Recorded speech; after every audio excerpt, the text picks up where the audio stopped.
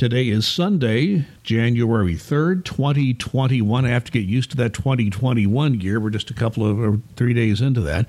This is the LarryInFishers.com podcast. I'm Larry Lannon, and I'm here with Suzanne Thomas, recently elected member of the Hamilton Southeastern School Board. And welcome very much, Suzanne Thomas. It's good to talk to you. Thank you, Larry. I appreciate you having me on today. Happy New Year to you and, of course, to all your listeners. Well, same to you and your family, and I extend the same. I will not pretend to be anywhere as good as Casey Alexander, who did the interview with you during the campaign. I was busy visiting my new grandson out in South Dakota, so I knew I wasn't going to be available to do all the. And there were 11 candidates for all the elections. That was going to be a big job. So though Casey and his sister Izzy handled that for me, which I still very much appreciate. So I don't think I'll have that. I thought he and his sister did a great job. But they did a fantastic job. It was great to listen to the different podcasts. They did a wonderful job. Well, I think running for any office is hard work. You know, I admire anyone who runs for office. Of course, you don't always win. You were able to win. In fact, you had 5 different candidates in Fall Creek Township, so it was a large number of candidates, but you won by a pretty good margin, handily. So I'd like to start this off by just talk about the campaign. Was it what you expected, or did you expect anything in terms of the election campaign for school board? Well, actually, running for the campaign in the very beginning, when I had thoughts and talked to my family, I wasn't prepared or did not realize what it was going to take. And as I got started, like I said, I've been a realtor for 22 years, and I know marketing and advertising is so important. So I kind of did the campaign along the same lines as I need to market and put myself out there. I was very much excited about doing the campaign and getting involved for the school board. So a little heart and passion was involved as well. And I was very blessed to have 4 kids in my life over the years that I feel about every 10th to 12th person I would run into. I worked the polls a lot, and I think that was the biggest part of my campaign. I felt about every 10th, 12th, 13th person I run into would be like, hey, Coach Thomas, you coached me in basketball, or hey, I know your daughter Cassidy from cheerleading, or oh my goodness, you were the best sub I had, or we had you in high school. So being a resident and involved in HSE schools for over 20 years, I've been very, very blessed to be involved in many areas of the school. So people I didn't even know but knew me somehow. It was wonderful to be part of it. So that helped as well with the campaign. And then, like I said, the support of family and friends. I must tell you that before I got into all this work that I'm doing now, I was probably best known as Allison and Mary's dad, my twin daughters, and of course my wife Jane's husband, because she was active in school affairs and did a lot of volunteer work and that sort of thing. And it is amazing what a net you can cast, and you have 4, so that certainly is a wider net that one would cast. As you enter the school board, let's face it, COVID is the biggest issue for our school district, certainly in Indiana, all school districts, and I would argue many places around the country. You're going to be sworn in on January 13th at that Wednesday evening meeting, and on January 13th you'll be sworn in. You'll be asked to vote, because you're thrust into a major decision on what to do about virtual versus in-person learning. There's the authority for the virtual-only education ends on January 15th, so the board with 3 new members, I call it the new board because there are 3 new members on it, it's a different makeup, they're going to have to make a decision along with the 4 board members that are holdovers. So as you enter that decision, and I'm sure you've been following things as a school board member-elect, how will you go about considering any options presented to you, recommendations that will be brought forward by the school administrators at that January 13th meeting? Well, here's the good thing. There's a lot of science out there. There's a lot of information that's out there. The one thing that I've seen consistently with everything that's out there, whether you're somebody that is a strong person about keeping students and people home, or whether you're someone who feels students need to go back to school, the one thing that seems to be remain constant is the best education for our students is in a classroom with their teachers. So we do have a pretty unique situation where the Fishers Health Department has given us information. But if you look at the whole, nationally, through our county, through our state, it really is I'm hoping that it stays in this line, that our students get to go back to school, but primarily that they have a choice. I think when HSC really would like to promote equity, I think this is a big part of it, is that not only do we have the choice for our students to be virtual and be virtual learners, but we have the choice for our students to also be in school. And through some of the information I've received so far as a school board elect getting ready to take a seat on the board, it is nice to see that our admin right now, our administration, is working on a strong plan for in-person schooling. What that actually will be on January 13th, we still have a little bit of time here to research some of these surveys that went out. That is public information. As you know, that there was a survey that went out to, see what our community is doing as far as virtual learning. And if that still shows that many are choosing virtual, especially at the high school level, I know there's varsity athletes, there's students that do very well independently, kind of in the block learning and preparing for college, that virtual learning for them is an okay situation. But we have a ton of students that really would like to be in school. And I think if we have the numbers the way we need them to be, that will give us smaller class sizes. Plus, we have a dynamic, wonderful school district that takes great precautions and safety and protocol, that I still think there will be a strong, positive way we can get our kids back in school. So ideally, I would love to see pre-K through 12 open those doors 100% with precautions in mind and ready to go. And same with our teachers, taking care of our teachers as well. Well, that brings up another. I think it's important to have a choice. Yeah, that brings up another issue because, as you well know, there had been in-person classes for the lower grades, and that had to end mainly because there were not enough substitute teachers to fill the classrooms, have an adult in the classrooms, and that was after the principals, assistant principals, administrative staff, a central office, just about everybody within the school system was trying to fill these classrooms when substitute teachers ran out, and there still were not enough, at least based on what we heard at the school board meetings recently, enough substitute teachers to handle all the classrooms that needed to be filled. Do you think, based on what you've heard so far, that the school system has made some progress in the substitute teacher area, which was largely given as the reason to go all virtual this most recent time? You hit on a great point. That's exactly why I think they went virtual this time around. And so a lot of people were very, very frustrated and upset because of going virtual. I look at it as the great reset button. It's like, let's go, let's reset.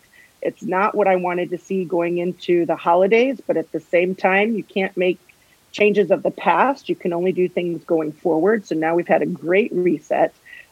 People are hopefully practicing healthy behaviors and, doing what's best for them and their family, because that's quite frankly, America, we get to do what's best for our families. But I think as a whole, everybody wants to be safe and healthy. So going in January 13th and coming back to the school, we will have to face those hurdles of the teachers and substitutes. But I think they've been training them. They've been getting them going. And I've been a substitute for, 10 years. The last 2 years, I have not. But and what I've heard from other subs is they're ready to go. And I know we have to look at some statistics and look at some paperwork, but I'm hearing very positive of being ready with our staff and teachers and subs ready to go. And I'd like to remain positive and focus on going forward.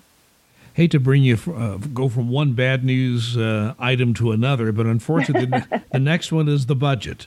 And yes. The Indiana General Assembly is in its budget session, or will be in just a few days.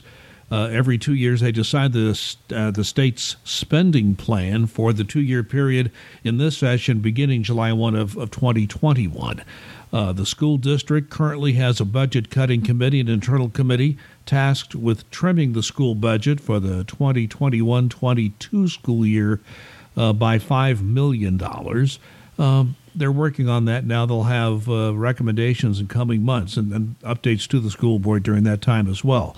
My question to you is just do your best to explain your views as a new school board member on the budget situation for HSC schools. Well, sure. Okay, so the budget. I am not going to sit here and tell you I'm an expert in the budget, especially school board funding and budget information. But what I can tell you is in my experience in real estate, I know profit and loss, right? So looking at numbers, the thing is we were very blessed, myself, Sarah, and Sarah, the two elects that are coming in to receive a bunch of, I think it's 35 page information of financials.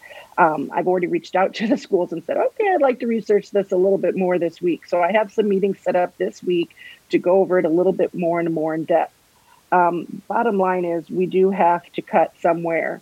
I think, unfortunately, I can't say where that is and what it is at this point until I get a little bit more explanation on the different columns that are there on the budget report. But I do know that we are in a unique situation. And, we have, I listened to Sarah Donsbach talk the other day on her podcast, and she brings up a very valuable point about what happens this coming fall when some of those first graders and kindergartners come back to our school. I have to say, I really think that we're part of that small group. Many of our schools in our community in an area all went to school. They all had in-person schooling. So they didn't have the cut of as much lower numbers as we did. So when we look at the legislation and we look at the people around the state that have to see those numbers and say, what are you talking about? You're the only ones that really lost your students. Most everybody did not. I mean, they had some that went out of their schools for when they were virtual, but HSC is probably going to have to find a way to come up with those funds or cuts or whatever it is to make it work, because unfortunately we were the one school that lost a lot of students and a lot of kids because we were not opening virtually we were not opening in person. Now, most of our stats are showing us it might just be kindergartners and first graders. And if that's the case, then yes, we got to find a way to get the funding for those kids coming in for the next 2 years. I'll get to that in a moment, a little more on that. But before I do that, I want to discuss the fact that you will be on the board as the board will be making a decision on a new superintendent. Our current school superintendent, Alan Borff, has announced his intention to retire at the end of June of 2021 to see the district through the school year. A search is already underway for a successor. So my question to you is, what qualities do you want to see in a new superintendent as you evaluate that process? Well, you know what, I definitely think it's a two-way street. Not only are we out there surveying and interviewing a superintendent, but quite frankly, that superintendent is going to be interviewing us and looking at us as a school district and as a board. So I definitely see some very intelligent people of 7 on this school board. And you had mentioned a new school board. And I know that we've got some great minds and some great personalities that I think showing our working together and helping our students is going to be very important for a superintendent coming in. But in his or her, criteria, if you will, great leadership and student-centered is very important to me. Somebody who is financially understanding of financials and budget and referendum, knowing that that's coming up. I'd really like to see someone with great vision and strategic thinker, a problem solver, and someone that's not afraid to execute efficiently. I also think that it's very important to have someone who is understanding equity, equality, diversity, inclusion. That is so important. I think what we've lost along the way is having that great attribute in our school district. It also needs to be partnered with a strong education and academics. And I think it's becoming such a forefront that we're losing some of our goals for our students to succeed at a higher level. Now, what that looks like, I don't know going forward, but I think it's so important that equity, equality, and diversity and inclusion is involved in our school district. But I also think it should be partnered with, right alongside with, a strong education and academics. Yeah, I think the data so far shows that the students or the parents who are keeping their students out of school are mostly kindergartners, some first graders. We don't know that for sure, but there's some data on that, and I guess we'll find out in the next year or two whether that's the case. That's right. You kind of touched on this and this whole idea of demographics and student population. I want to touch on that because the Deer Creek Elementary School just recently got its name. Will soon be under construction. It replaces the Durbin Elementary, which could not be enlarged due to the sewage and water not being available at the hookups available at that building. So they couldn't. The school system could not enlarge that building and have more students put in there. I think the building is still going to be used by the school corporation, but it will not be a school. But looking at the demographic projections from the demographer that school system has used for many years, the indication was very interesting because the last report showed the student population is going to level off in coming years, but there'll be some bulges in some grade levels, lowering in other grade levels. And the other part of the demographic report that I found interesting is that because of the way the school system began and has grown, that there may be more buildings on the west side of the district than we need and not enough on the east side. So, again, Deer Creek Elementary being part of that, addressing the east side. So demographics, where the buildings are, where the students are, that's all going to be an issue. I'm curious how you approach that whole issue of demographics and student population as you enter the school board. Well, you know what, that's good comments that you make there. So I personally, if I was to relook at it, and again, I wasn't on the school board and I wasn't part of the planning years ago, but what I am part is a realtor and knowing the growth in the community and what's happening with resales and homes and land value, et cetera. I personally would have liked to see a new elementary going up more so on the southeast side of Fishers down in the Fall Creek area. Southeastern did a fantastic job opening, but it overloaded so quickly, and the growth that we have in Fall Creek Township and kind of keep our tax funds and funding and things that we have going into Fishers instead of going into Noblesville. However, it is factual that it is growing out there in Wayne Township. So having a school out there that will function and fill and feed for many of the growth of the homes that are being built is very promising. I just think over time, parents need to educate themselves and be aware that there will be some redistricting. Do we love it? No. But as a parent with 4 kids and being here for 24 years, we've been through redistricting several times firsthand. And I have 3 adult children that are living successful lives that kids will adapt to change. I'm not saying that that's okay for every family. Don't get me wrong. I'm not trying to belittle someone who has a concern about staying in a certain school or having a love for a principal or teachers. That is all.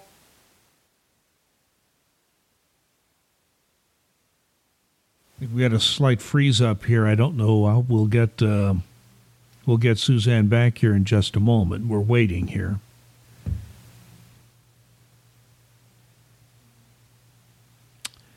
I think we may have. To keep an open mind. Okay, I just want to let you know, Suzanne, that you froze up on us for about 20 seconds. So whatever you just said, you need to repeat that. Oh, goodness, and it was wonderful. I'm sure I missed something very good, but I'm going to have to ask you to repeat it just for your own sake. So go ahead. Okay, thank you. What I was saying is that parents need to be aware and help to educate themselves that it's so important to understand that with the growth of a community, there's going to be redistricting. And I firsthand, having been in the school district for many, many years and have 4 children, my 3 adult children have lived through a few redistricting. And so we've been through it firsthand. I know how it works firsthand. And it is, like I said, I have 3 successful children that adapted to it. It's not the best thing in the world, but at the same time, if you look at the bigger picture, it's much better for a student to have a smaller class size or a class that's not overwhelmed with an overload of students. That redistricting in the long run is very promising. Now, I'm not saying that for all parents and all students. I mean, they have the love of a certain principal, of a certain teacher, and I know they want to stay in a school, and we're going to probably do our best to keep the lines as close to where they currently are as possible. But building that new school, the growth in Fishers on the east side, both the northeast and southeast, we are going to have to do some redistricting. Do we love it? No. But at the same time, it's all Hamilton Southeastern schools. So we'd like to believe that they're, no matter which elementary that a student would go to, they're still getting top-notch education. And yes, that affects some of the intermediate, junior high, and high school as well. But for the most part, I think you'll see it more so on the elementary. I mean, a point a lot of people don't think about. They think of HSC schools as a Fishers school district, which it is. It takes in the entire city of Fishers and outlying areas. One of the outlying area there would be Wayne Township. And as you mentioned, Noblesville is starting to move into Wayne Township. So even though there is a Noblesville school system, some of those people in the city of Noblesville, the future, are going to be going to HSC schools, which will be a dizzying thing for people. And as a real estate agent, I'm sure you know that that's a point you make. You know, which school system are you going to have in a particular neighborhood you might choose or build in? That's correct. You've kind of alluded to this a couple of times, but I want to ask specifically about it. You are quite aware, I'm sure, as most everybody is, that there was quite a well-publicized debate about the school's non-discrimination policy. Policy was decided upon after a couple of votes and a lot of public input. My question to you is, do you believe that the policy language as it is currently written is sufficient, or should the board take a look at that again? Should it be left alone, or should the board look and see if you're where you need to be? Well, I currently think as is, it is just fine. I don't think we need to, dig in any deeper into any more areas of it. I think they handled it and went through it in such detail before. And I think when they came to a conclusion, they have it where it needs to be. And I think right now we just need to focus on our well-being of all students and definitely focus on non-discrimination and taking overall well-being of our students, getting them through school. Okay, so you believe that keeping it as is would be the best way to handle it at this point, then? If I'm hearing at this point, yes. Okay, very good. Yes. When Casey did the interview with you during the campaign, I love the interviews at Izzy and Casey because they asked a question of all the candidates I never would have thought to ask. Sure. What about the student voice? And students obviously cannot vote in the election, which Izzy was very upset about. She really wanted to vote in the election, and she was getting close to 18, but every now and then you'll find a senior who's 18 at election time, but most students cannot vote in school board elections. And I know you mentioned before you have three of yours who have graduated from HSC schools. You have one student, I believe, is a freshman in high school right now. And I wonder about this. And I'm not talking about your role as a school board member necessarily now, because I think you don't want to get too parochial there. But my question is more overall. When you had your students and your family in the school system, did you listen to your children about how things were going in the school system?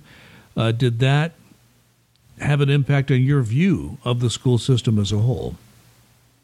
Well, you know what, you bring up a good point. So our schools, to me, in my heart, is the place for education. It's the place where we learn our math, English, science, reading, writing, etc. And I think our teachers are great role model as far as education goes. And we help to nourish, or I should say nurture, the student. We help to empower the student, and we help to encourage. And our teachers are huge, huge hearts with compassion. So when we have our kids in school, I think the focus is on education. But there are times where the student will come up and say, why are we learning this? Or what am I doing here? And you asked me as a parent, but I'll say I was also a substitute teacher. So I see both sides going into the school.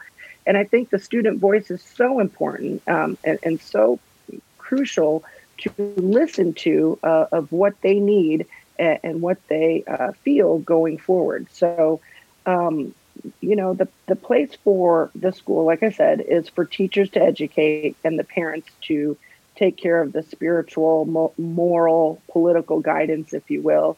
I'm not saying that a teacher can't bring things up or talk about those things here and there in school, but I think it's a very fine line.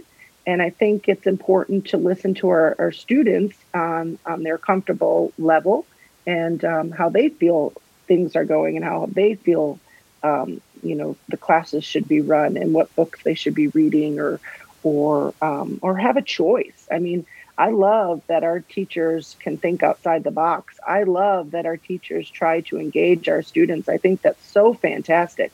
I mean, it's been talked about as I'm a conservative, and, I am. But I will say that I am, if I wanted my kids in a parochial school, they would have been there. I love the melting pot of a public school. I love that our students get a variety of input and education. But it's a fine line, and I think we just have to focus on the overall well-being of our students, let our teachers teach, and let our parents raise the student and their children with their goals. And I think we just have to be a little bit careful and make sure that lines are not necessarily being crossed. Yeah, I went to school a long time ago, longer than I'd like to admit. But I would say the best teachers I had, of course, certain things like math or rote learning, but in terms of most of the teachers, the best teachers I had were the teachers that taught me how to think for myself. And that is so true. Yeah. I follow a famous quote a lot, and it's an old proverb, but it's, give a man a fish, feed him for a day. Teach a man to fish, feed him for a lifetime. And I think that is just so true in today's world. We tend to just get kids in or just show them this or, I'll take care. You got to stop. You got to pause. You got to let that student think for themselves and make those decisions, because it's going to last for a lifetime. If they don't know how to do it now, they're never going to figure it out. And unfortunately, as much as we don't like failure is what makes somebody a success. And what do they say? Einstein only had to know how to make the light bulb, once. Was it Albert? Yeah. No, I think we're talking about Thomas Edison there. Thomas Edison. Oh my goodness. Einstein was a little different, but that's okay. I know that I got the idea. That's fine. Thomas Edison. That's right. He only had to make it work one time, right? And so, I mean, that's how it is in today's world right now. And I think if we go back to some of these basics and incorporate them in our progressive moderate learning, but remember some of the traditional lessons, I think it's so important in making an overall well-rounded student. Well, Suzanne, I've asked several questions. I'm going to leave the last couple of minutes open for you. Anything you'd like to comment on or say that I did not get the chance to ask? Actually, no, I'm very excited about this role going forward. I definitely plan to lead with a educated mind and, good heart and focus on what's best for our students. And here's the thing, what's best for one is not necessarily going to be best for another. And I wish I could tell everybody out there that's listening right now that they're going to be 100% satisfied with every single decision. Unfortunately, in my life, I've had the experience of working with compromise over the years, whether it's a buyer and a seller, a husband and wife, or partners purchasing. To get to that closing table, people have to compromise. So sometimes you have to give a little bit to get a little bit. And I'm hoping that our parents, who I've met throughout this journey and through my lifetime living in Fishers, we have a very smart community. We need to accept differences, and we need to work together to help our students, go from kindergarten through graduation, because our goal is to make an overall well-rounded student that when they step out that door of HSC and Fishers High School, that they can balance a checkbook, they can socialize with the community, they can get a job, they can go to a college, whatever it may be, but they're confident walking on 2 feet. And I think as a whole, if we work together and understand our differences and respect differences, we can also come together and compromise to get things accomplished for our kids. So that's what I want people to know about me, that I'm passionate about moving forward and assisting our HSC schools over the next 4 years to have very successful students when they step out the door, not only educationally, but emotionally, mentally feeling sound. Well, I appreciate you taking the time. You're a real estate agent. I know how they work day and night every day, especially on the weekends. So you carving out a little time for me was kind of you to do that, and I certainly wish you and the other board members well as you enter the board. You have very important jobs. But one school board member pointed out to me when I was talking to him years ago, he said, "Just remember, I'm one of 7."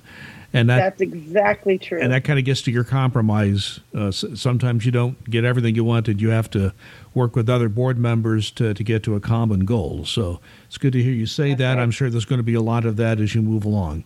And I want to thank you again for appearing and wish you well. And once again, wish you and your family a very happy new year. Thank you for joining me today, Suzanne. Thank you, Larry. I greatly appreciate it. Happy New Year to you, and many cheers to all the HSC community. And to those of you listening, I wish you the same wish at the end of each podcast. I wish you to be safe and be kind.